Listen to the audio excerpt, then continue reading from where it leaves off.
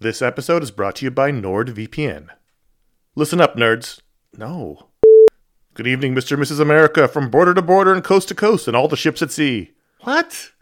Hello, friends. Do you have a computer? Of course you do, because it's not 1987. Hell, you're listening to this on some kind of computer right now.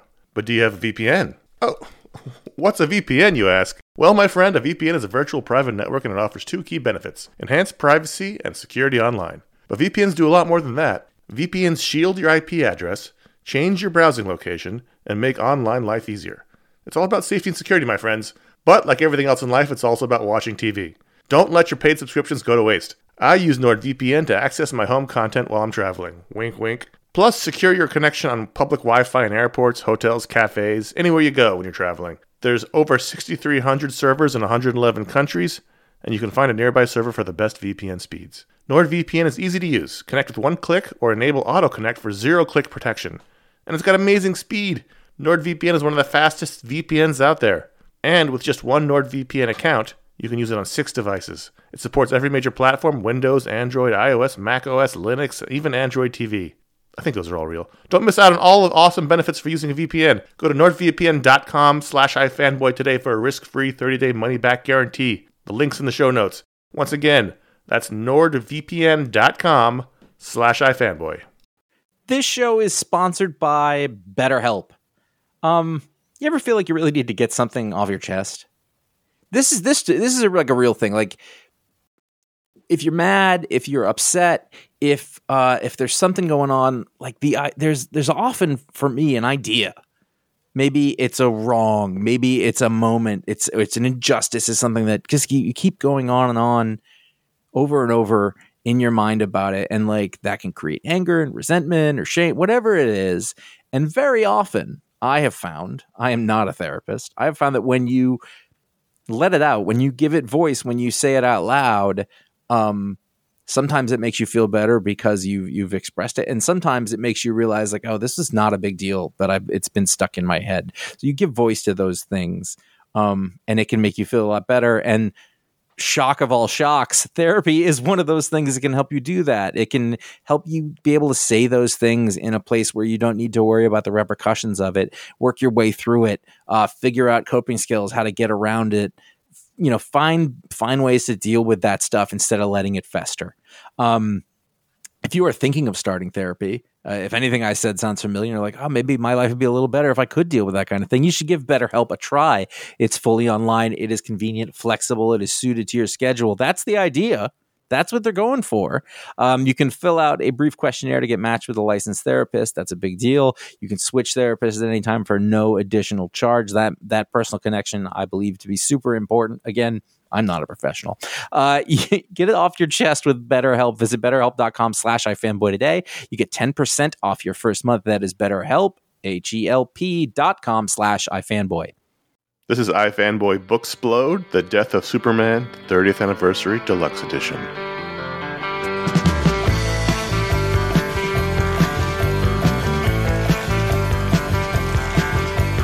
All of times have come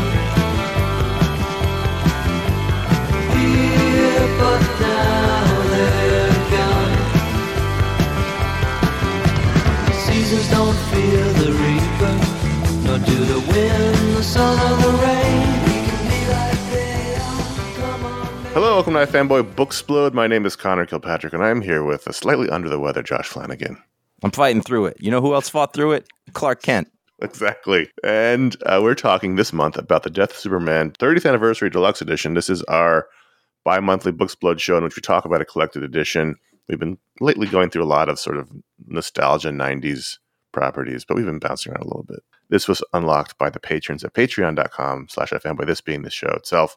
Our sister show, the Talksplode interview show, which alternates months with this show, is Josh's creator interview show. And so if you want to be a patron, go check it out at patreon.com/ifanboy. You can make great things happen for everybody just in the world, just by being a patron. That's what I feel like happens. So, spoilers for this 30th anniversary story. I'm just going to let you keep going. Yeah, I don't know what's going on right now. So let's talk about it. Let's get into it. This book, which came out last year. So this is actually, this year is, I think, the 30. No, this is the 30th anniversary. It was 1993. There was a hardcover release. The one I read was the soft cover they sent to the DC Universe Infinite Ultra subscribers. They sent every one of us a soft cover with an exclusive cover by Ivan Reis, so it's different than the regular book. Nice. The regular book has the iconic ripped cape flowing on the stick with Lois and Perry and Jimmy in the background. The Ivan Reis cover is Superman punching Doomsday. Before we get into the story itself or the book itself, let's take a trip 30 years back. And you weren't reading in 1993, were you? Nope. No, I've never read this. Oh, interesting. I'm aware of it as a bellwether, and Sure. I saw it was happening when I was sort of not paying, when I was sort of getting out of it. Well, and by the way, news. I was 14, 15. Yeah, we were sophomores in high school. Yeah, this was definitely after, but I was aware of it as a thing. Because you didn't come back till 97, 98, so you just missed this. At the time, I didn't really read Superman comics, Sure. just in general. It was a great time. The 90s so-called triangle era. And I don't know if you read the Jen Jerkins essay in the beginning, which sort of goes through that era. It was actually really good. The triangle era of Superman was terrific. It's one of my favorite eras of Superman. It was where all 4 books were telling a continuing story. So there was a Superman shield on the front with a number telling you what order to read them in. And so it was called the triangle era because they always looked like a triangle. I distinctly remember this happening. Like I said, we were sophomores. My family had just moved from Manhattan to Queens. And so you were feeling depressed. I was feeling a little depressed. Not many of my friends would come out to Queens. On a recent Pick of the Week show, we talked about our college days and how, when we went to college in the 90s, I didn't even think about, what if there's no comic store in town? I just assumed there would be. And when we left our neighborhood in Manhattan, I think there were at least 3 comic stores in my neighborhood alone. And I didn't even think about it. And as it turned out, there were 2, not only in my neighborhood, but on the same street, not the same block, but the same street. One was right by my house. It was around the corner, and I had to walk past it going to and from school every day. So it was like no big deal. And that's the store I ended up going to every week, becoming a member of and everything, all that stuff.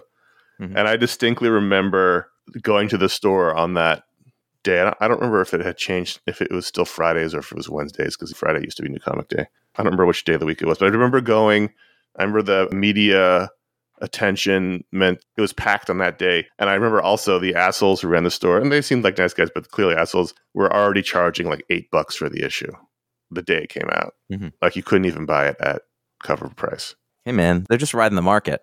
But I think that's like a violation of their agreement, but I don't know enough about the business side of that. All I know is it was 1 per customer. It was like $8 for the regular issue. I remember buying the regular polybagged one because it was polybagged in a black bag with the bleeding Superman logo on it. Mm-hmm. I remember that. I bought the newsstand edition because at the time they were still doing separate editions for newsstands with different covers. And I remember buying some other edition that they had because I remember I kept the one in the polybag for decades. Yeah, I was going to ask, do you still have it? No, when I got rid of all my comics, it went away. Uh-huh. Well, maybe I did keep that one because I did keep some Superman comics. I don't know. I'd have to look. That seems like if you were going to keep any, that'd be one. It's possible. But I remember buying multiple copies. I remember having to pay a markup for it. And I remember it being like a madhouse in the place because it was all over the news that they were killing Superman. It was, like Captain America would be, 10 years later or 15 years later or whatever, however math works. It was a big deal. It was a huge deal. And I was thinking while I was reading this, trying to remember how the news broke. And I have no memory of that whatsoever. Like, obviously it was pre-internet. The only real news we got was through Wizard Magazine or from Comic Shop News. Or people got news from the previews books. But I have no idea how this broke wide. But it was all, all over the news. Comic Shop News. And then, it was on I heard it on regular news for sure. Yeah, it was all over. And this was the height of the speculation era. This was 93. Image launches around this time. And this is like the peak of people buying books in the 90s thinking they're going to finance their retirement with them. And of course, it all comes crashing down soon after. I was actually looking up what they're worth now. It's hard to tell because they released a 30th anniversary copy of it, like just the black polybagged one, and those are $10 or something.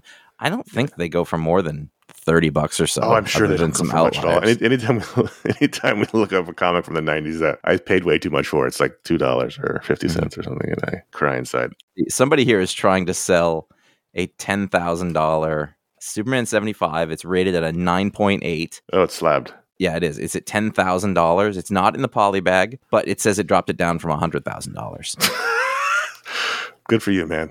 Yeah, go for it. That's my story. You weren't reading. I remember definitely doing this. And I remember the whole thing. I was all into it. I remember the funeral for a friend afterwards, and then the reign of the Supermen.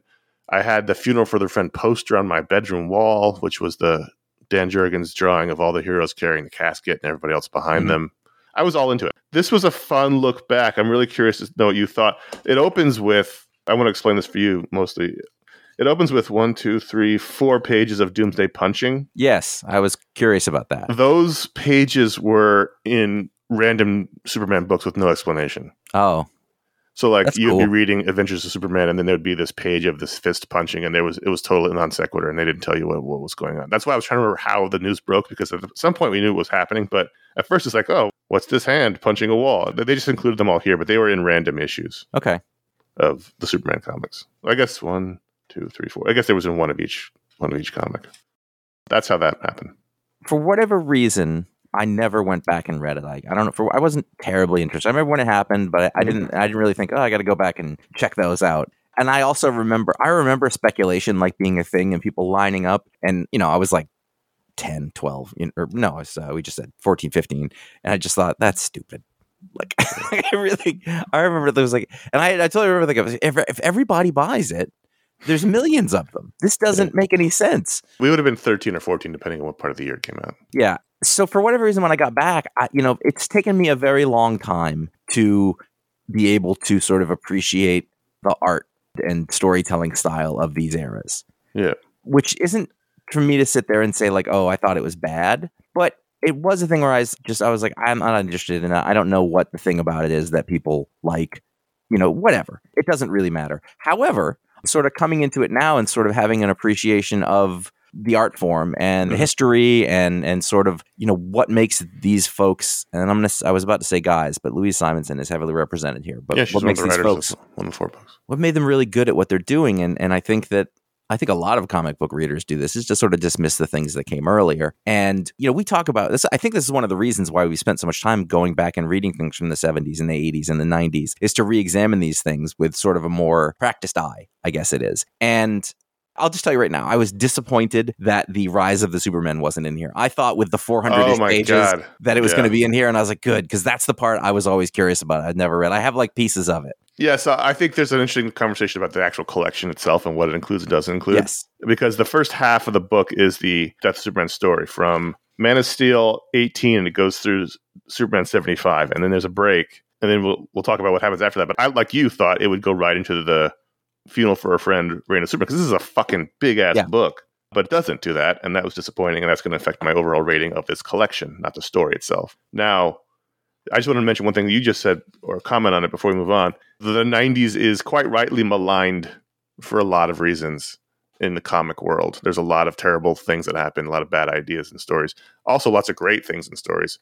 But I think this particular Superman run is the end of a great run of Superman comics. And so the people working on it are terrific creators. You've got Dan Jurgens, you've got Jerry Ordway, Louise Simonson, Roger Stern, John Bogdanoff, Tom Grummett, Jackson Guice.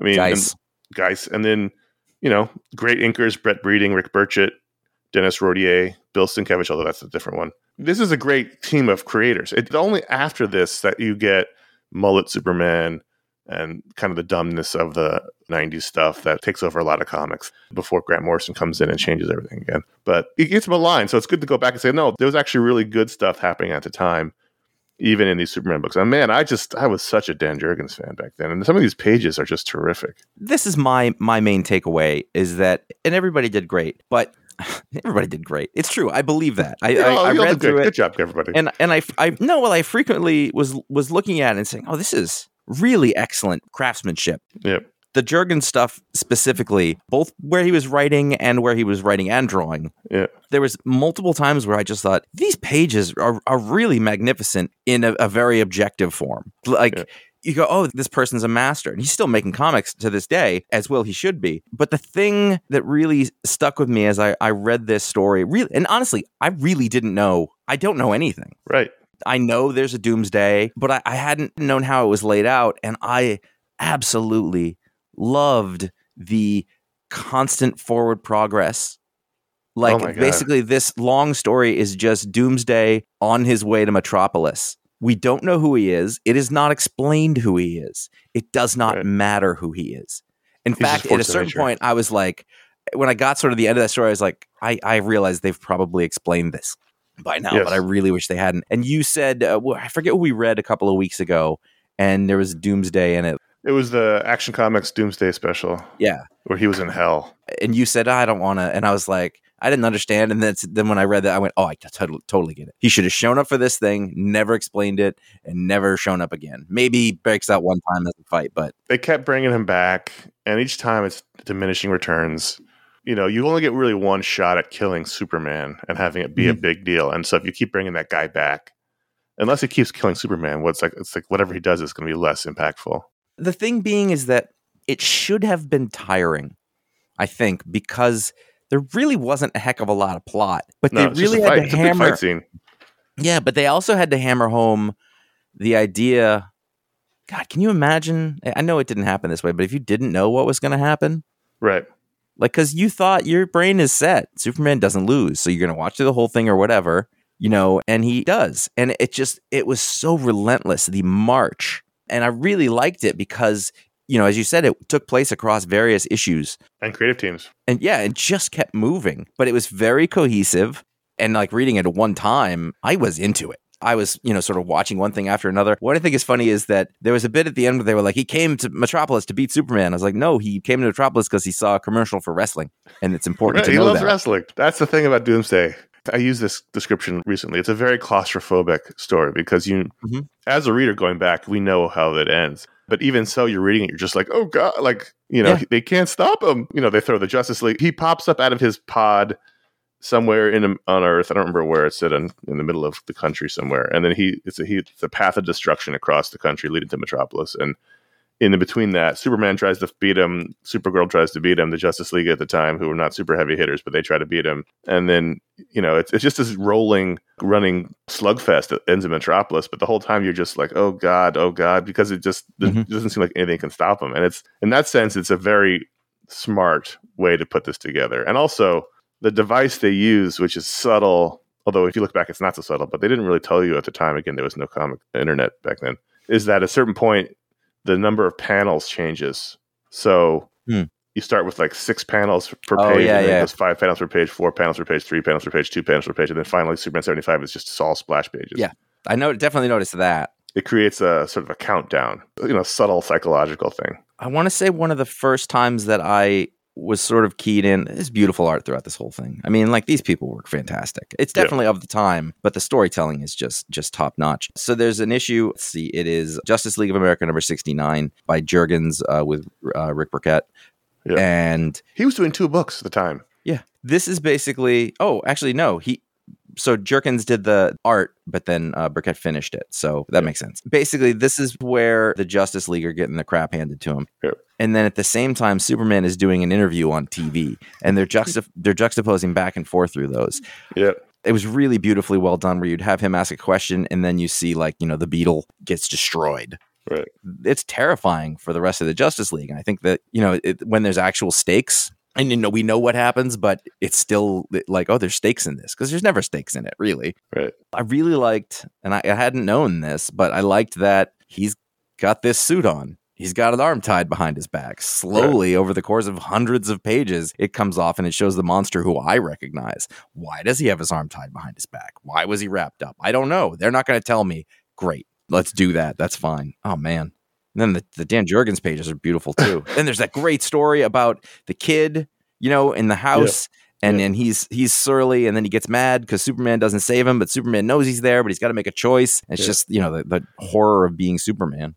Right, which comes back around in the second half of the collection, which we'll get to. So there's a couple of 90s things here I feel like I need to explain for you and for the people who read this who weren't reading at the time. So number one, you've got Lex Luthor with the flowing locks and the Amish beard, which is such a horrible 90s and the choice. Weird relationship with Supergirl. Who's not Supergirl, who was... There's two, all right, so 2 things. One... Okay. Lex Luthor had developed cancer from wearing the kryptonite ring. Right. And he was dying. And so he transferred his consciousness into a new cloned body. And he just told everybody it was his son. Okay. So he was Lex Luthor too. Okay, or that makes junior. more sense. I like that. It was the most comic booky thing. It was awesome. I didn't look it up specifically because I didn't know it was going to happen, so I didn't want to, I didn't want to ruin Right. any of the stories. So I just went with it, which is what you're supposed to do at the time. This is not Kara, Supergirl. She died in '86, Crisis, and she doesn't come back until a few years after this. This is a alien shapeshifter who just took on the form of Supergirl. Weird. It's not a creepy. I mean, it's creepy, but it's not a creepy relationship because it's not Kara. In fact, when Doomsday punches her in the face, like her face melts because it's not really. Ah, And she turns to an alien, like a gray alien, because she's not really Kara.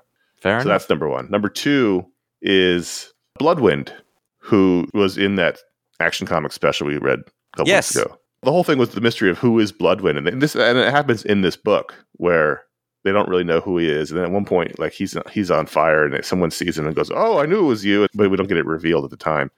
Bloodwind was John Jones. Oh, that's helpful. He was John Thank Jones you. in disguise. I don't remember why he was pretending to be Bloodwind.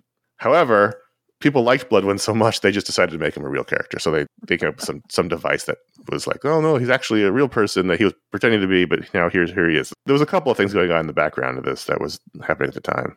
Those two things were the main ones. But it was fun to be back in the land of Bibbo, and I loved Bogdanov's art so much. He was the one who drew Man of Steel with Louise Simonson. Mhm. And his Superman is like a big bruiser with a big chin.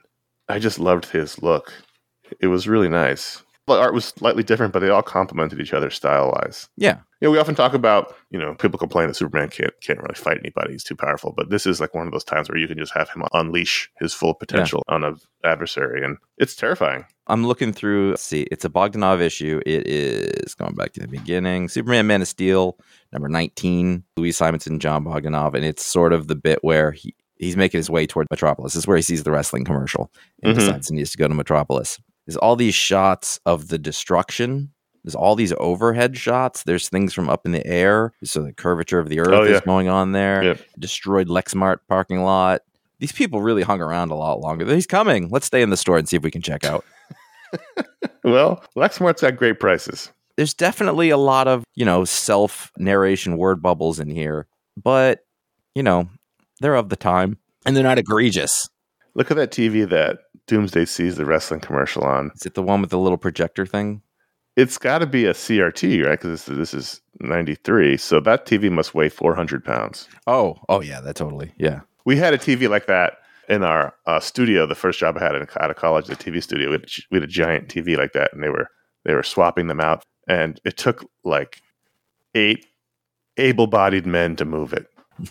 I remember being called in on that team. It was so heavy. It was probably about that size. So little fun things like I pointed this out to you while we were reading. Like at one point, Jimmy and Lois are following the action in a helicopter, and the helicopter driver changes between a black man to a white man, different name, different clothes, just little mistakes like that. It's still better organized than most of the ones today. Oh, for sure. And they worked very closely together as a whole because, again, all the comics were connected. But I just was impressed by, even though knowing what was going to happen, even knowing it's a comic book, and I read an interview from Mike Carlin, who was the group editor, saying, I thought for sure people would know this was a temporary thing. But, you get caught up in the moment. When you read a comic, you have to get caught up in the moment of reading it. If you read things going, well, nothing's ever going to change, no one's going to die, then why do it? Unless you're going to read each book and put yourself into the headspace of the characters and the story and say, this is what's happening to them right now.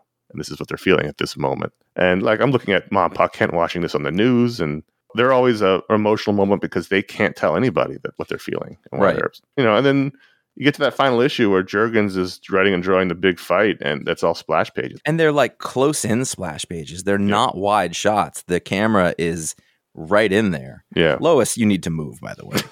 Jesus. Get out. You are too close. The least you're gonna have eardrum problems. That's true.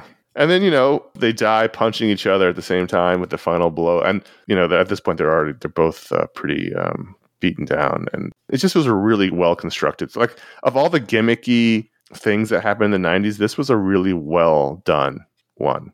It stands on its own as a great story.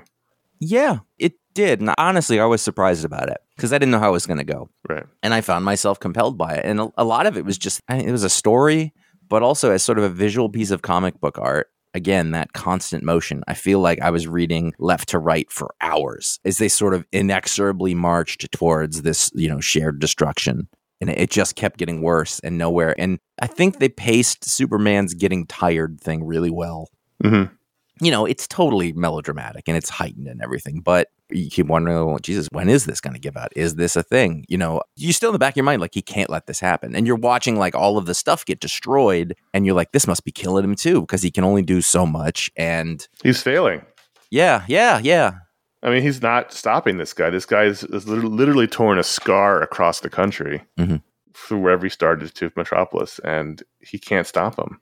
And no one they throw at him can stop him. The Guardian can't stop him, and all the scientists, Cadmus can't stop him, and the Justice League can't stop him. And did they ever like have an explanation? Like, was it Cadmus or? I believe what they settled on was that, and there's been so many versions of Doomsday between the cartoons, and he's shown up in Smallville and on Batman versus or which one was he? The bad guy in? Was it Man of Steel? No, not Man of Steel. It was no, Batman versus Superman. Okay. Right? Honestly, I like you say it, and I'm like, yeah, I think that might be right, but I do not remember. Those from my brain. Yeah. I think they settled on he's a Kryptonian monster, which is why he could fight Superman. And basically his whole thing is he evolves. So each time he dies, he evolves the ability to survive whatever killed him that last time. So he gets stronger and more formidable each time. But the problem is like you can never beat him. So It just never works as a story. It's always not satisfying. If they had never used him again, it would have been the coolest thing ever. Yeah, but that wouldn't be comic books. That is denying comic books their true nature. There's you got to mine everything that's come before you. I think they settled on him being a Kryptonian sort of war machine. Kind of works. So in this collection, Superman dies in Lois's arms, and he's dead in Superman 75. Black page. I'm expecting to turn the page and see the funeral. Instead, we have a 4-issue miniseries from 2003, 10 years after his death, by Dan Jurgens, writing and penciling, and Bill Sienkiewicz on inks. John Workman on letters, by the way. Should not all-star team. Forget that. Called Superman Day of Doomsday. And I have no memory of this whatsoever. I definitely don't think I read it. I have never heard of it. I was very confused. I was like, where's the Eradicator? This is the part I need to understand. The black suit, the whatever. And listen, if it had just been the whole first bit ending at Superman 75, I would have been fine with it. Right. No, I was waiting for more. Yeah, exactly. So, yeah, you have this weird... First of all, it was an anniversary tale, 10 years, and it was basically going back to look at the story through the eyes of this snot-nosed young reporter who was drawn to look 45 years old, who has been given the responsibility to write the anniversary story of Superman's death, and he doesn't want to because he doesn't like Superman, and we'll find out why later. But it's just an excuse to look back on the death, the aftermath, everything that happened, and I must have just not read this, which is strange, but I guess I just didn't. Jurgens and Sienkiewicz, like it is... Sienkiewicz inks make anything come alive. It is crazy how good something ended up looking. However, I enjoyed it. I did. I thought it was very smart, but it was very dense and very slow-ish. Yeah. And after the first chunk, where then I thought I was going to continue the story with what happens after Superman's death, it was a bit of a roadblock. I was like, oh, we're slowing way down. Yeah, I get it. I thought maybe we'll do an issue which is like a little remembrance thing, and then we'll get back into the other things, and that'll be fine. But that's not what happened. Yeah, I thought about it. I mean, it's obvious because comics now are written in 5 to 6 issue chunks so that they can be collected. So there's always an arc that ends, whereas back then they were still the never-ending stories, and so they weren't written that way. And so this would have had to been an omnibus. Like you wouldn't have gotten a satisfying ending to the second part because it was just a new status quo, unless they had included the funeral issues, which they could have done, which I was a little surprised they didn't. And so there wasn't a place to end that in this collection and keep it satisfying. It would have had to have been an omnibus size. That's book. Fair. That's what I figured. I was like, well, I guess they couldn't have, because where would you end it? And the story doesn't really end until it comes back, and that's like a year later, and that's a lot of comic. So that's what I was thinking as I was reading. But they should have. I was surprised. The funeral was good. The funeral. Did you read the fake articles at the end? Oh, from the Newsline? I had that fake magazine, News Time. The Time. I read it a little bit, but it went on. It's like a full-on Time magazine. I flipped through it. You didn't want to read Buck Henry's thoughts on the death of Superman? Nope. No, I didn't. And then there was a lot of cool back matter. There was a really cool, they showed the chart of how they plotted everything out, which was cool. I loved the art in the second half. Yeah. Sienkiewicz is a heavy inker, so it should annoy me, but it doesn't, because he just makes it so interesting and better. But the story was just kind of repetitive. Like, I get it. I think if you edited it down, to 2 issues or 3 Or it could issues. have just been like a wouldn't- 96-page one-shot, you know? Yeah, it was. I mean, there was really good stuff in there. I thought I really I liked. guess 96 pages is the same number of pages. It could have been like a 48-page one-shot. I really liked Perry White's take on what he was trying to get to. Like, you're a journalist, find the story. You know, what happened to the city when this happened to Superman? What is it about? Like, stop looking at things on the surface, find that story. I enjoyed that. It's just the hemming and the hawing and everything went on a little too long, I think. And it was gorgeous, but it was all like, there wasn't any action. There was not really a plot. Yeah, I mean, the idea that in the midst of Superman dying, then the reign of the Superman, and then Superman returning, everyone sort of forgot that all these people died as collateral damage, and no one ever talked about them. That's like kind of interesting. It almost starts to unravel everything, but I didn't buy it when Superman said he never thought of that. no, yeah, that's true. He's like, oh yeah, I guess I never thought about those people. I was like, what? I don't buy that for a second. You don't get to be that helpful and empathetic if you're not thinking about those other people. That's all you would do. And so this reporter, his dad had died, not as a direct result of the fighting, but he had bipolar disorder, and he killed himself after Superman died because he was a big Superman fan. So he hated Superman for that reason. It's like, well, that feels unfair to hate Superman for that, but that's not at all Superman's fault. It's very difficult to pin that blame on him. Like, if he had died, like, in Lexmart in the fight, then, you know, then you've got a case there. Why didn't you save him, you know? Yeah. Right, like the kid in the story. And then the thing is, like, it ends, but it never resolves. Like, who is the villain? I don't know. This villain who is blowing things up along the route of the fight and killing people again. And this reminds me of a Marvel Blackheart. It reminded me of Blackheart, who is, I think, Mephisto's son, or one of them. Looks like that. This is a villain called Remnant, and I think it's a woman. It looks like it's a woman. It was such a weird thing. Just disappears and never comes back, and the story ends. And I was like, oh, I guess we're not going to deal with that. But a lot was going on. There was even the Coast City bit, which wasn't really referenced in the main story, but you know, that's tangential to the Superman is when Mongol blew up Coast City and drove Hal Jordan insane, which led to his whole story. Like, you know, that's back when everything was connected like a soap opera. Mm-hmm. So Death of Superman kind of led to Hal's becoming a villain for a while and all that stuff. So there's just great stuff. It was great to return, but I just felt like the second half was a wasted opportunity for the collection. But again, I don't know what they would have done other than just show the funeral issue. Yeah. But it's fine. It sounds like you're happy to have read it. I was really happy to have read it. I expect, you know, to enjoy stuff. But when I get a glimpse of what makes a veteran, like when you see, I don't mean to keep thinking like, well, I understand now, but I do. And it's been through a lot of work. Like when I look at a Dan Jurgens, when I look at a Bogdanov, when I look at, I can say, oh, okay, this is what they had. This would work today. But also I think that we valued maybe slightly different things from comic book art in the 90s. And there was a purity to that in sort of like it's big action adventure. You know, there's tumult, there is rubble, the angles are exciting. There is no quiet, sensitive moment, you know, which is great. But for this, it was exactly what it needed to be. It 100% achieved its goal of making exciting, enticing, dynamic, fast-moving superhero stories. With stakes, with real emotional beats. I mean, again, I read this 30 years ago. I know exactly how it went, but rereading it, you know, when he beats the crap out of the Justice League, you're just like, oh God, like what's going to happen next? It's pretty violent. Yeah. But not violent. in that way that...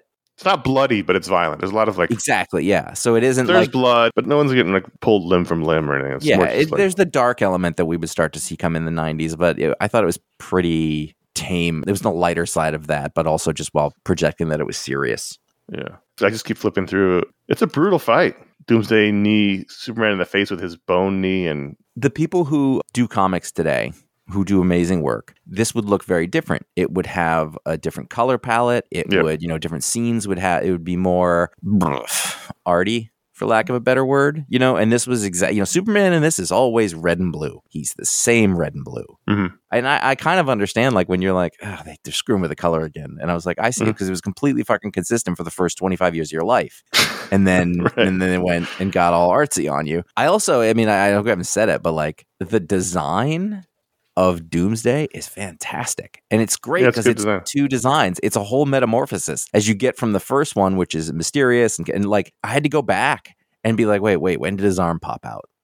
Because they didn't like make a big deal out of it. The thing was just happening. The inexorability of it was just happening constantly. I really liked that. Let's just say it. Blue Beetle should be dead. Oh, yeah.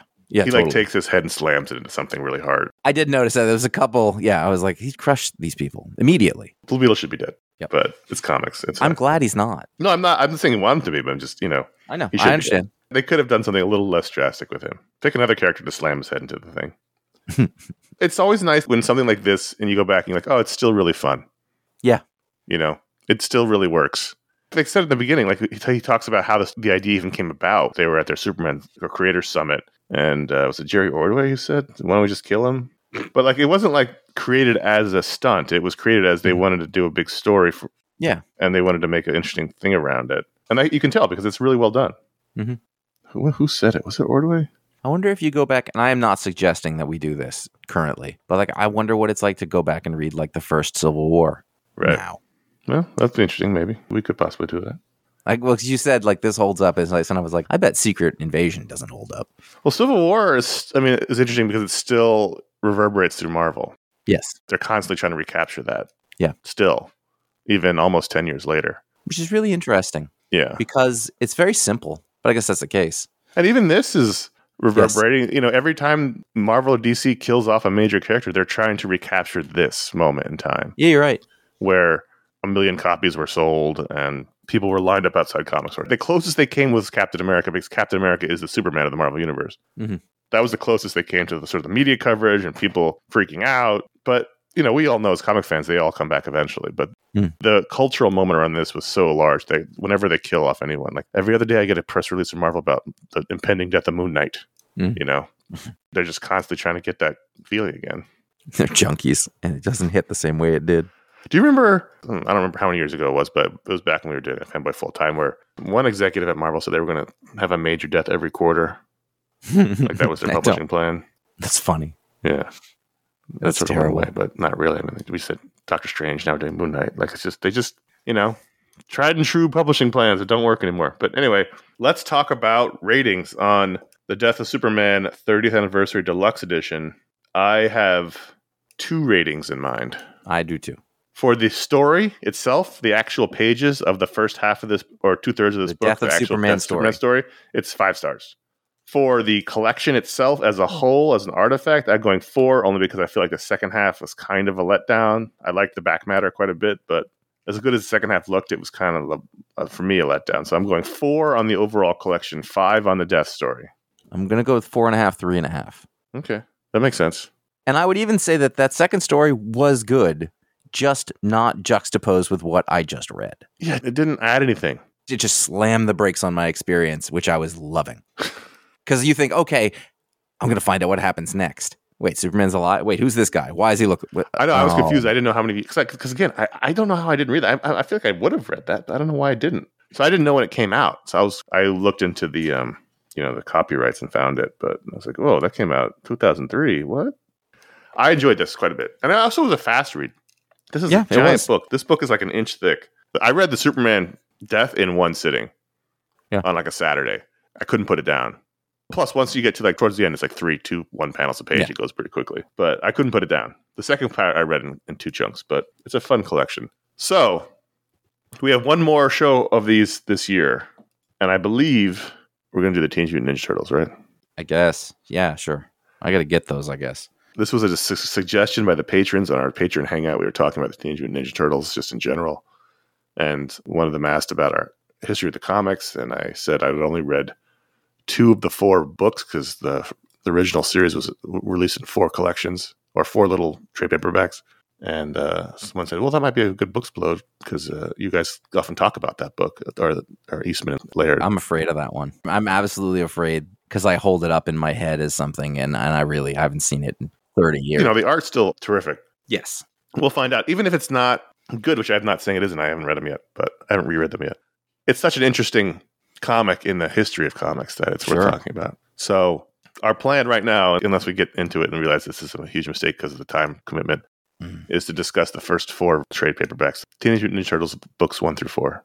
Cool. I'm sure there's a collection of all of them somewhere, but when I Google like Teenage Mutant Ninja Turtle Eastman Laird collection, there was like 1 million of them. Yeah. I'm just going to get the original soft covers. I have 3 of them, but I'm missing one of them. They're on eBay. That's where I picked up the other ones I was missing. They're not that expensive. So there you go, folks. If you want to read along, they're on eBay. Find them on eBay. I think they're like $20 a collection. They're not that bad. Cool. This was our Death of Superman discussion. Thanks for listening. Josh and I are around every week talking about the new comics. In our Pick of the Week show, you can find that on ifanboy.com. Also, I said Josh's Talksplode sister show. His last one was with writer Rick Remender. We also have our special edition shows, as well as our monthly Media Splode, in which Josh and I and our original co-host Ron Richards talk about non-comics media. All of it's at ifanboy.com. You can find all the shows there. Thanks for listening this year. We're not done yet, but, just thanks for listening. We appreciate it. We'll go with that. And until next time, I'm Connor. I'm Josh.